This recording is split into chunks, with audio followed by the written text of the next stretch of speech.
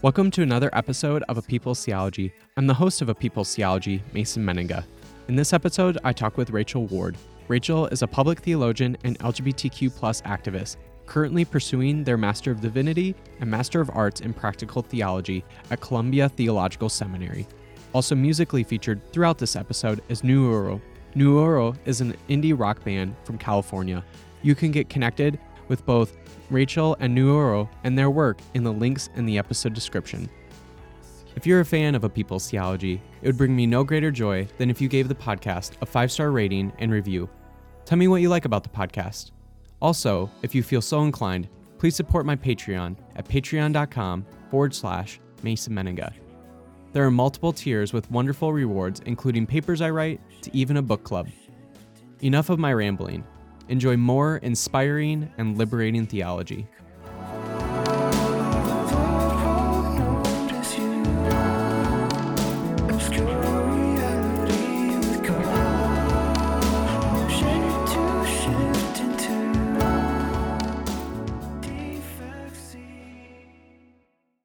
Today I have Rachael Ward, and Rachael, on top of being a lovely and wonderful human being, you do so many things in the world. You podcast, you write, you're a seminarian, just so much going on in your life. But who is Rachael Ward to Rachael Ward? Oh my gosh, is this your first question? It is always my first question.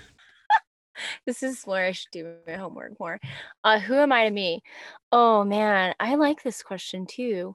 I'm a storyteller, first and foremost. I think everything that I do in my world is about telling not a good story, but an honest story, a true story, a fully embodied, real, honest, and accessible story. So you mentioned podcasting. I definitely do that. And that is on pause. So if you want to listen to some of that, you can, but it's on pause right now. But I am a writer by trade. I was a journalist for about 7 years before changing my world. So listening to people and sitting with people and holding space for people to be honest and brave is just like, that's my jam. A pastor of the people and for the people through and through. And I think that I do that with a hope that there'll be a mutual and equitable return. So anything that offers wellness for myself and for those around me is who I am to myself. What an interesting question. I love that answer. I love it. So I want to talk about all the work that you do and what you're up to in the world, but I am really curious about your story. You mentioned that, you were a journalist for 7 years and you've got all these other things, but how did you get to where you're at right now? Oh God, crying a lot. That's a great answer. Seriously, crying a lot. Yeah, how did I get to where I am? By not accepting society's box for me. As it goes with gender, as it goes with my privilege and my race, which is always an ongoing work in progress and answer to that call.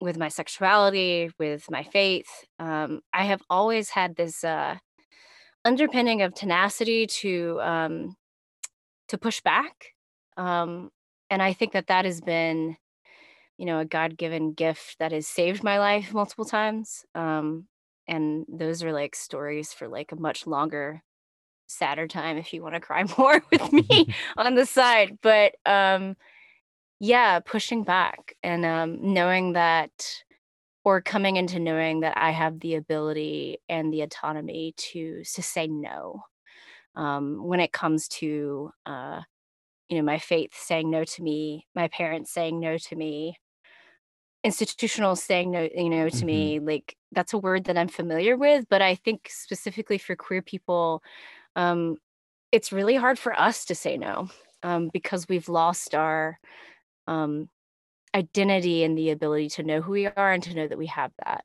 authority, which I say authority knowing that can be like a very triggering helter skelter word, but we do have, an authority from our uniqueness that God has made us into to say no. And so I think always crawling back out of the hole to claim that and reclaim that has saved me, made me where I am, allowed me to come to you from the closet that I am sitting in to talk to you today. Back in the closet. But I'm not sure in a gay way. Yeah, I was gonna say. I'm sure. I'm sure there's some really fun jokes that get made on your podcast quite a bit with you doing queer theology and everything, but you're doing it in the closet, quite literally. Yeah, it's the best sound. It's great. Okay, so with that story, there have been a lot of times where the church has certainly hurt you, and a lot of folks like yourself. What is it about the church that still draws you? What is it about God and faith and theology that's like, you know what? Not only do I want to be involved in that, I literally want to get an education in that as a seminarian. Yeah. I believe in the church. I believe in the people that make up the church, to be more specific. I believe in sacred spaces and rituals and sacraments and rites. They are the thing that keeps pulling back into a physical space. I know right now with the pandemic, we're not in physical spaces. And we're also finding these unique ways to do Ash Wednesday, which I'm thinking about right now. I'm planning with my church, like, how do we do that? But um, I believe in the people that time and time again throughout you know, the biblical canon, through society, through life, have watched the church be torn down, the veil be torn, the building be demolished, the people fight and come back together and rebuild a table where we can sit.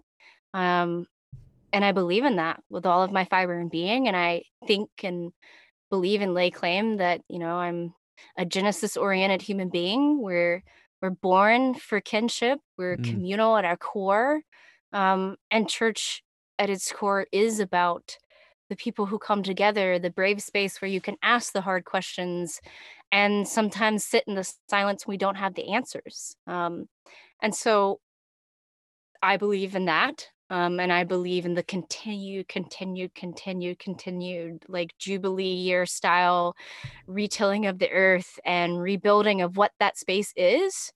I believe in the movement of that space. And I also believe in the consistency of that space, which might sound paradoxical because it is. Everything I think is paradoxical in our human messiness and, in our existence. And as far as being in seminary, my call to go to seminary was definitely produced out of a deep longing of desiring to have more queer representation in these church roles, in institutional roles, and you know it was a cognitive based wanting to go. It was a call, like a spiritual call. But at the beginning, it was very like, oh, I need to know all the arguments and I need to know all the theology. I need to understand the doctrine. So, like, when somebody wants to, can I curse on this podcast? Absolutely. It's highly Okay, encouraged. Great. So when someone wants to fuck with me and my sexuality, I can be like, no, bitch, listen to this. And I say that word not in a condescending way, but in like a very gay, like sashaying my hand kind of way for those who can't see. And that was like the first reason, but God calls us to places for more than just our first instinctual reasons. For me now, it's like, good Lord, it's the discovery of my religious ancestors and cousins in my religious ancestors. There's more than just, the word we claim as Christian. There is so much diversity and interconnectedness and also separateness in the way that we worship and commune and hopefully respect each other in the way that we talk about God. So for that aspect, seminary is stretching me and growing me. And I love it. Good Lord, I love learning. I love books. There's a whiteboard behind me. I told Mason that I was going to try to set up my closet to some degree, and still you can just see all the clothes and shoes around me. But I have my whiteboard, some books that make me feel grounded or near me. Like I carry like my faith and my like altars and rituals through wisdom. So I'd say that there's many altars throughout my home of books that I am reading or like want to read soon. They just kind of travel with me throughout different parts of my room. Mm-hmm. Um, yeah, I think, yeah, I believe in those things, and I believe that we as humans get to call out and call in, and hold accountable uh, the way that that wisdom is dispersed, and that matters to me too.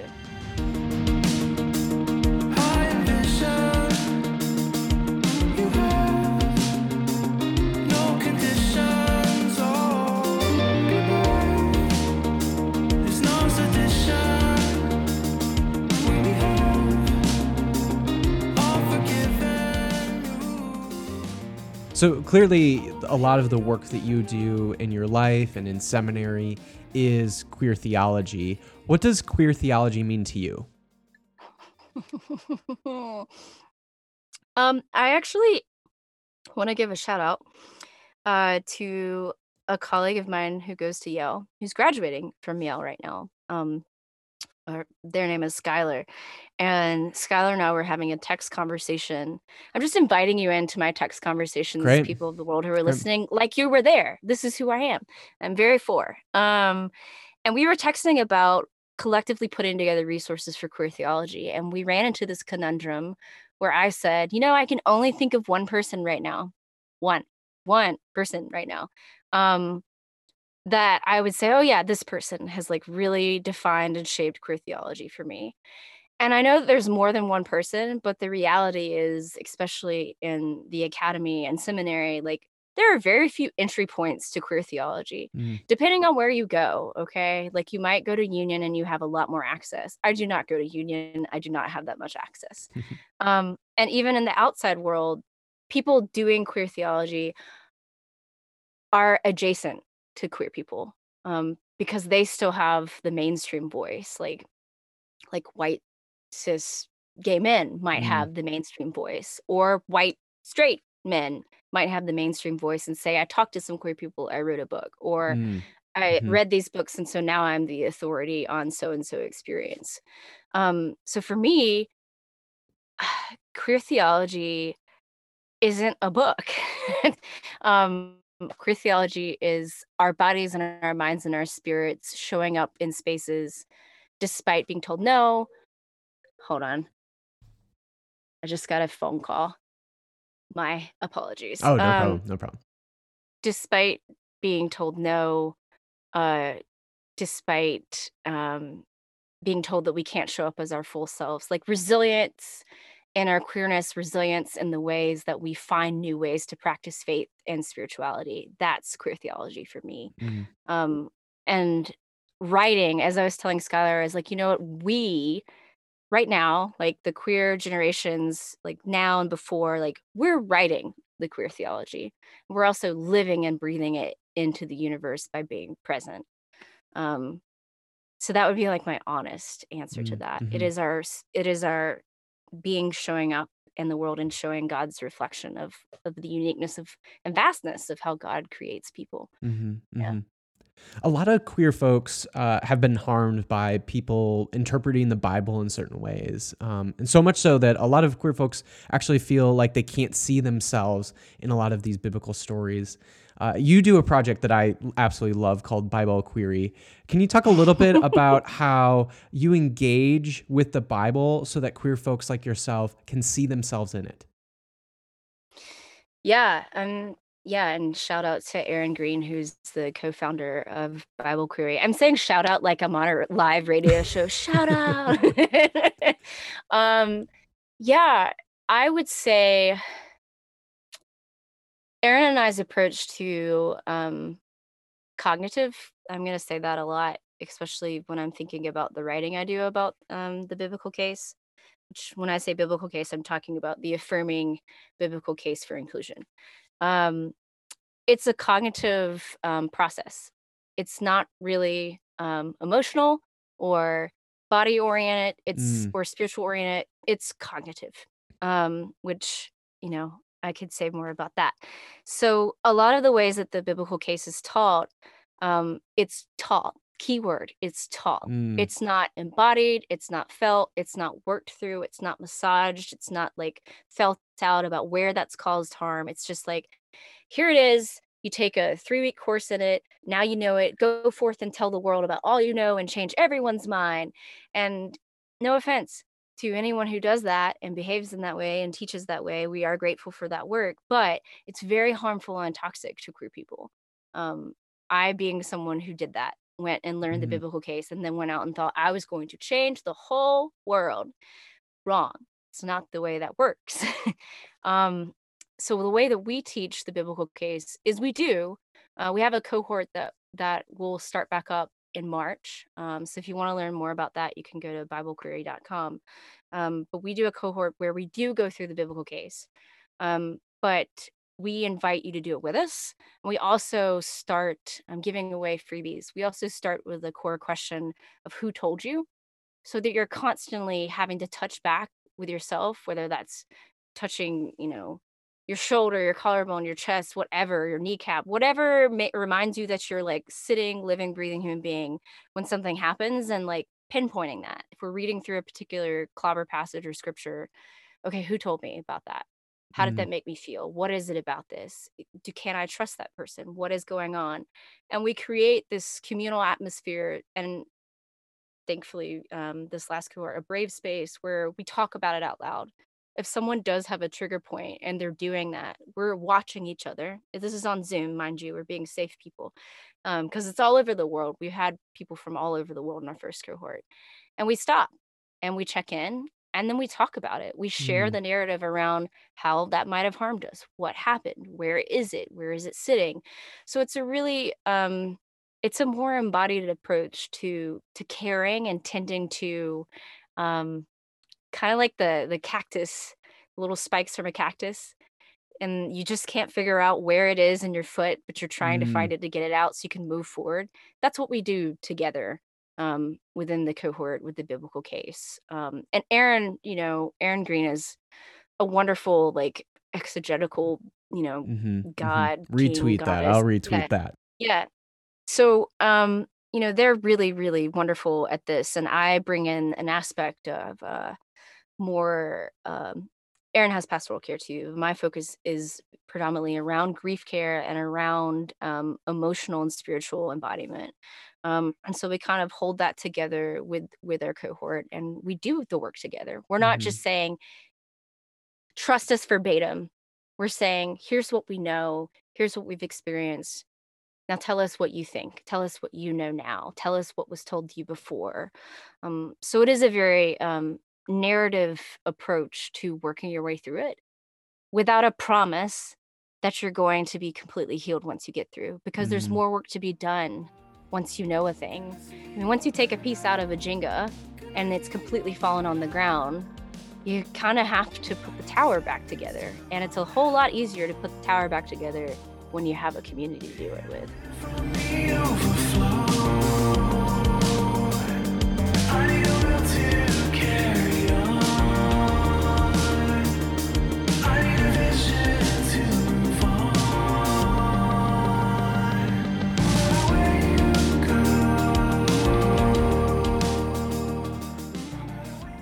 A little different than what we've been chatting a little bit about, but one of the things that I found really amazing on your website was that you've written a little bit about the death doula movement. And I've known a little bit about this movement. I find it absolutely fascinating. I love the fact that you're kind of interested in it as well.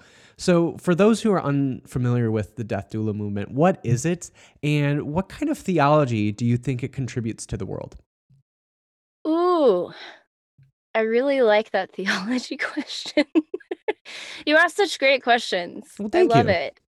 Um, I'm gonna read a quote actually, because that's the nerd I am. And I also want to say that there are two schools in the US region who you can get degrees or certificates through to be an end of life care professional.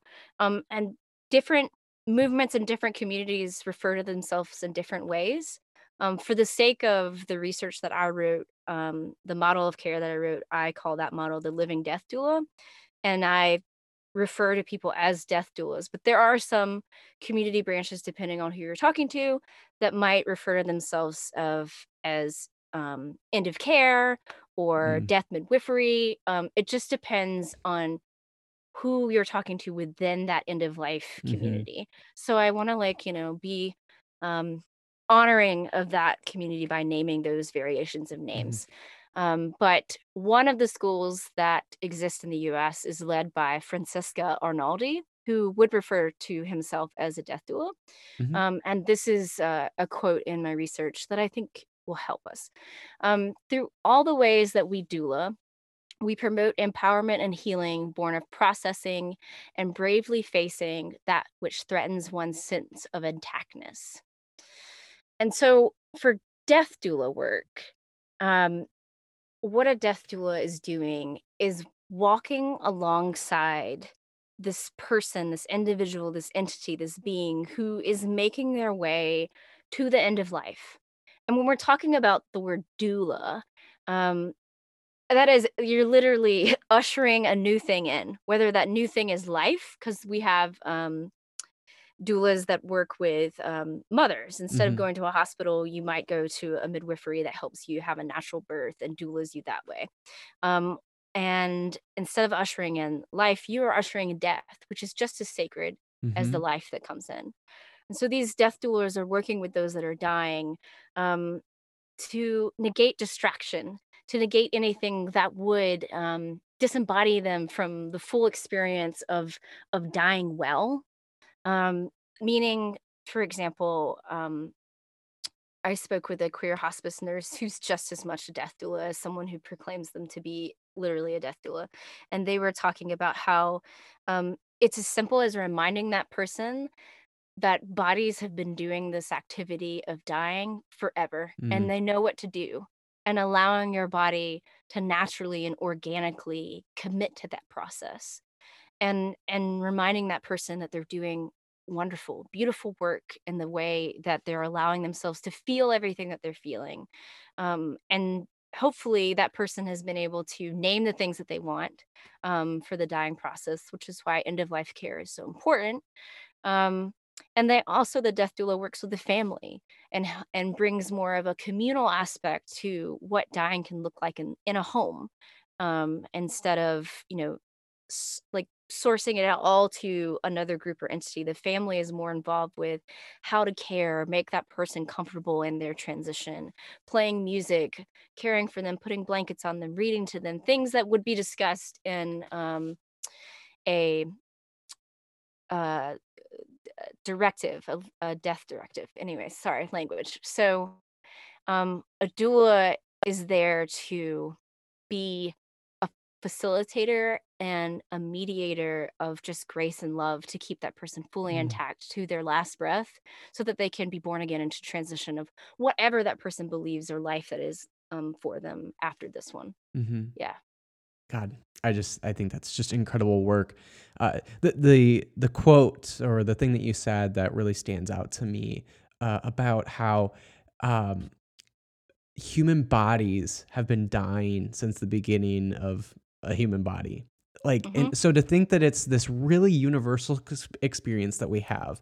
Yet in a lot of cultures, especially in a lot of like white Western cultures, we just have no way, we have no framework to comprehend and think and process through this really universal experience. And I think in part, in doing that, in the inability to comprehend and frame it, it really has a lot of disastrous effects on white people and ends up, manifesting in ways that oppress other people. So anyway, I think this movement is extremely helpful, especially for white people to think Yeah. through death and violence and all the ways that white people really try to whiteness disembodies us, us white people. And I'd like to add, like, the movement is new in mainstream conversation, but death doulas have been here. Mm, Um, mm-hmm, like, death doulas have been here not just in white westernized culture, because when we're saying Western culture, we're saying white people. Right.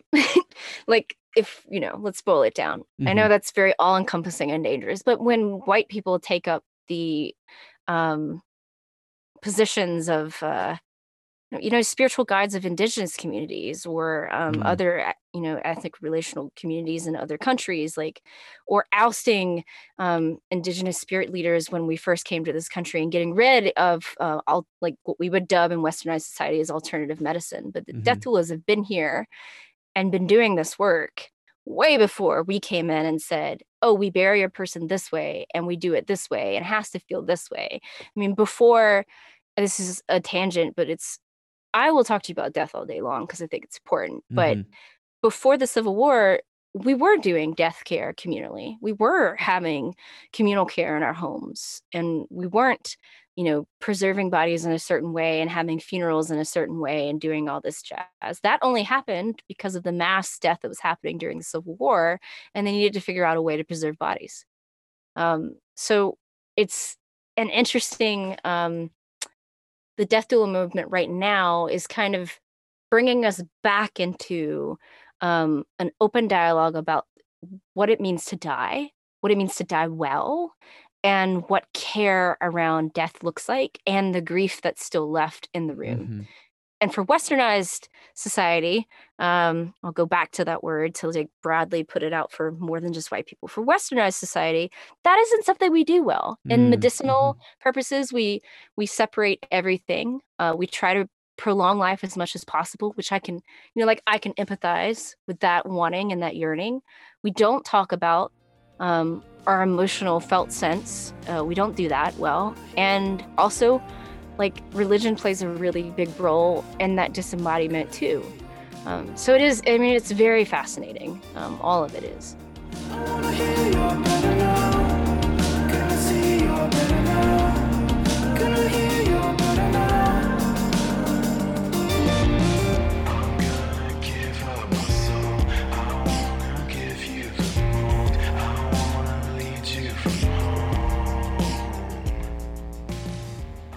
I'm going to switch gears a little bit, but you host a wonderful podcast called How to Be Human. What do you hope to share to the world in the conversations that you have on that podcast? I love the title of my podcast because it sounds like I'm going to give you a how-to, and I'm not. I'm specifically not telling you how to be human, but I'm inviting you, hopefully, in to hear real human messiness, Mm. and have a mirrored reflection of either your experience or hearing a new experience to kind of broaden the senses on what it means to be human and what it means to be in relationship with whatever our spiritual belongings are, because there is this intersection of belief and being in that podcast. So yeah. What have you learned from those conversations? Any Oh my insights? goodness. I'm sure there must be at least one. Oh my goodness. I would say on a personal level, when the first season I interviewed Cecilia Houston Torrens and Leah Allen, who are not household names. They're both a Black woman, a Black trans person who does and was doing voting protection work right around 2018, right after Stacey Abrams was, voter suppression abounds in Georgia. Mm-hmm. And so we did an episode on that together and had a conversation about, okay, what do we do now to change what's happening in Georgia and ultimately change how we talk about voter suppression. And I think I learned in that conversation the immense importance of just shutting the fuck up as a white Mm. person. I didn't actually ask anything. I let them talk to each other, and there were only maybe 3 or 4 times where you heard my voice.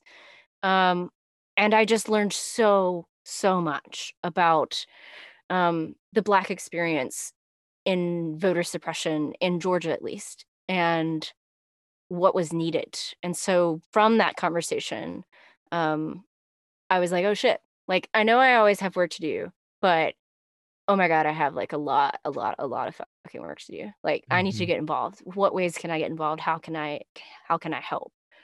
And so that was kind of personally for me, like a marker of reminding myself that, sitting down and shutting up is a part of activism and is a part of like doing change. Mm. And like all of these episodes, you can learn something. But for me, that one always sticks out a lot. Yeah. You're going to have to start a new podcast called Shut the Fuck Up. Yeah, where I just don't talk and I let two people talk to each other the whole time. Yeah. The best podcast host of all time right there. Yeah. How have you experienced God lately? I wish that people could see your face. You like asked the question and then you did like this little thing with your mouth, like, I'm gonna see how you answer this one. Fall into my trap door on this one. Oh, my trap. How have I experienced God recently? Oh, that's easy. Through children. I work as a spiritual formation and education digital coordinator. Is that the official title? Yeah, that's it. I just wanted to get it out. I wanted to see if I could do it. For Faith UCC, which is that's a classic UCC like title for that kind of person. I'm learning about the UCC. They really love those really long titles. That's who I'm seeking ordination through them, which is exciting for me to like finally know and be super excited and feel like that's home for me. But I work with Reverend Jess Cass at Faith UCC, which is a church and state college PA, through the wonderful world of Zoom. And I meet with their kids every Sunday. And I can share this because I know it's going to be in the devotional. I always have to think about how I'm going to share things about children out of respect to children. But, we had the horrific, not shocking for people who are paying attention, siege on the Capitol last week. Today is, just so people know, today is January 13th. So it was last week. And I knew that our children were paying attention. My wife is a Montessori teacher. She does everything virtually. So I overheard her earlier in the week talking to her kids about it. And I knew that the bold work to do was to talk to our kids about this. And later in the week in State College, some white supremacist went around the town in the dead of the night, as you do in the dead of the night where no one can see you, and spray painted and painted and stuck supremacist slurs all over the downtown borough, which is what apparently you call downtown in a northern space is a borough. I don't know, but that's what they said. It's a borough. I don't know. I'm learning new things as a Southerner. So then there was like even more to talk about because this is their neighborhood, these kids' neighborhood. And we met last Sunday and a child brought it up on her own and talked about how she was really scared, of course, like, which was just, I don't know, it's like earth shattering to hear a child say how scared they were about that, about that very bad thing. And so we talked about what happened and other children kind of filled in. And then we decided to make signs. And so all the kids made a sign that says love lives here. And I told the kids that they could put the signs anywhere they want it so that they could see it, remember it. I wrote a liturgy for them. We prayed over the signs before we put it up. And they're super creative and they're all drawing. And one kid is like far advanced in the sign. The sign is made. And I just kind of look up as I'm making my own and I see this like 7-year-old who has tape and is got a chair and pushed it up to the kitchen window and is taping this sign up. And that is how I have seen God. Like, and then another parent sent me like a video of their kids walking around with this sign and like it's the thread of hope, that not everything is lost and that there is still so much love amongst us.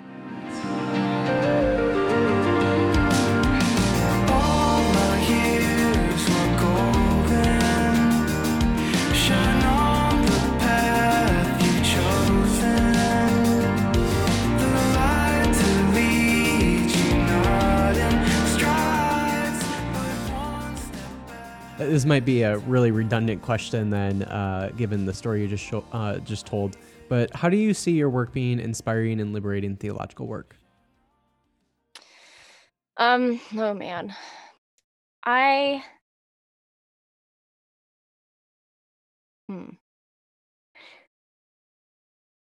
I think that my work is collective, whether or not I'm the one leading it. Um, when a thing happens or manifests, I'm very quick to say, "You did that. We did that." Um, so I want to say that as like the way that I carry myself pastorally. I never acclaim that like I'm doing the thing or I Mm, did this thing or my flag is here. I did this theologically liberating thing alone because that's not how I believe this works. Um, I would hope that the offerings that I put into the world, which are many, many, many, many. um, I podcast, there's Bible Query. I'm working really hard to find ways to create end of life care conversations for the queer community. And I am a minister of sorts for youth right now, hmm and I'm in school. Wow, wow, wow. But I hope that I am cultivating more space than there was before to question um, where a thing came from, what of it is ours, to let die what needs to die, to rebirth a new thing that needs to be born, mm um, and to find new ways to be with God. Um, I cannot stand um, bro theologians, queer people, white people, all any person who tells a person how they have to leave a space, be in a space, think in a space, pray in a space.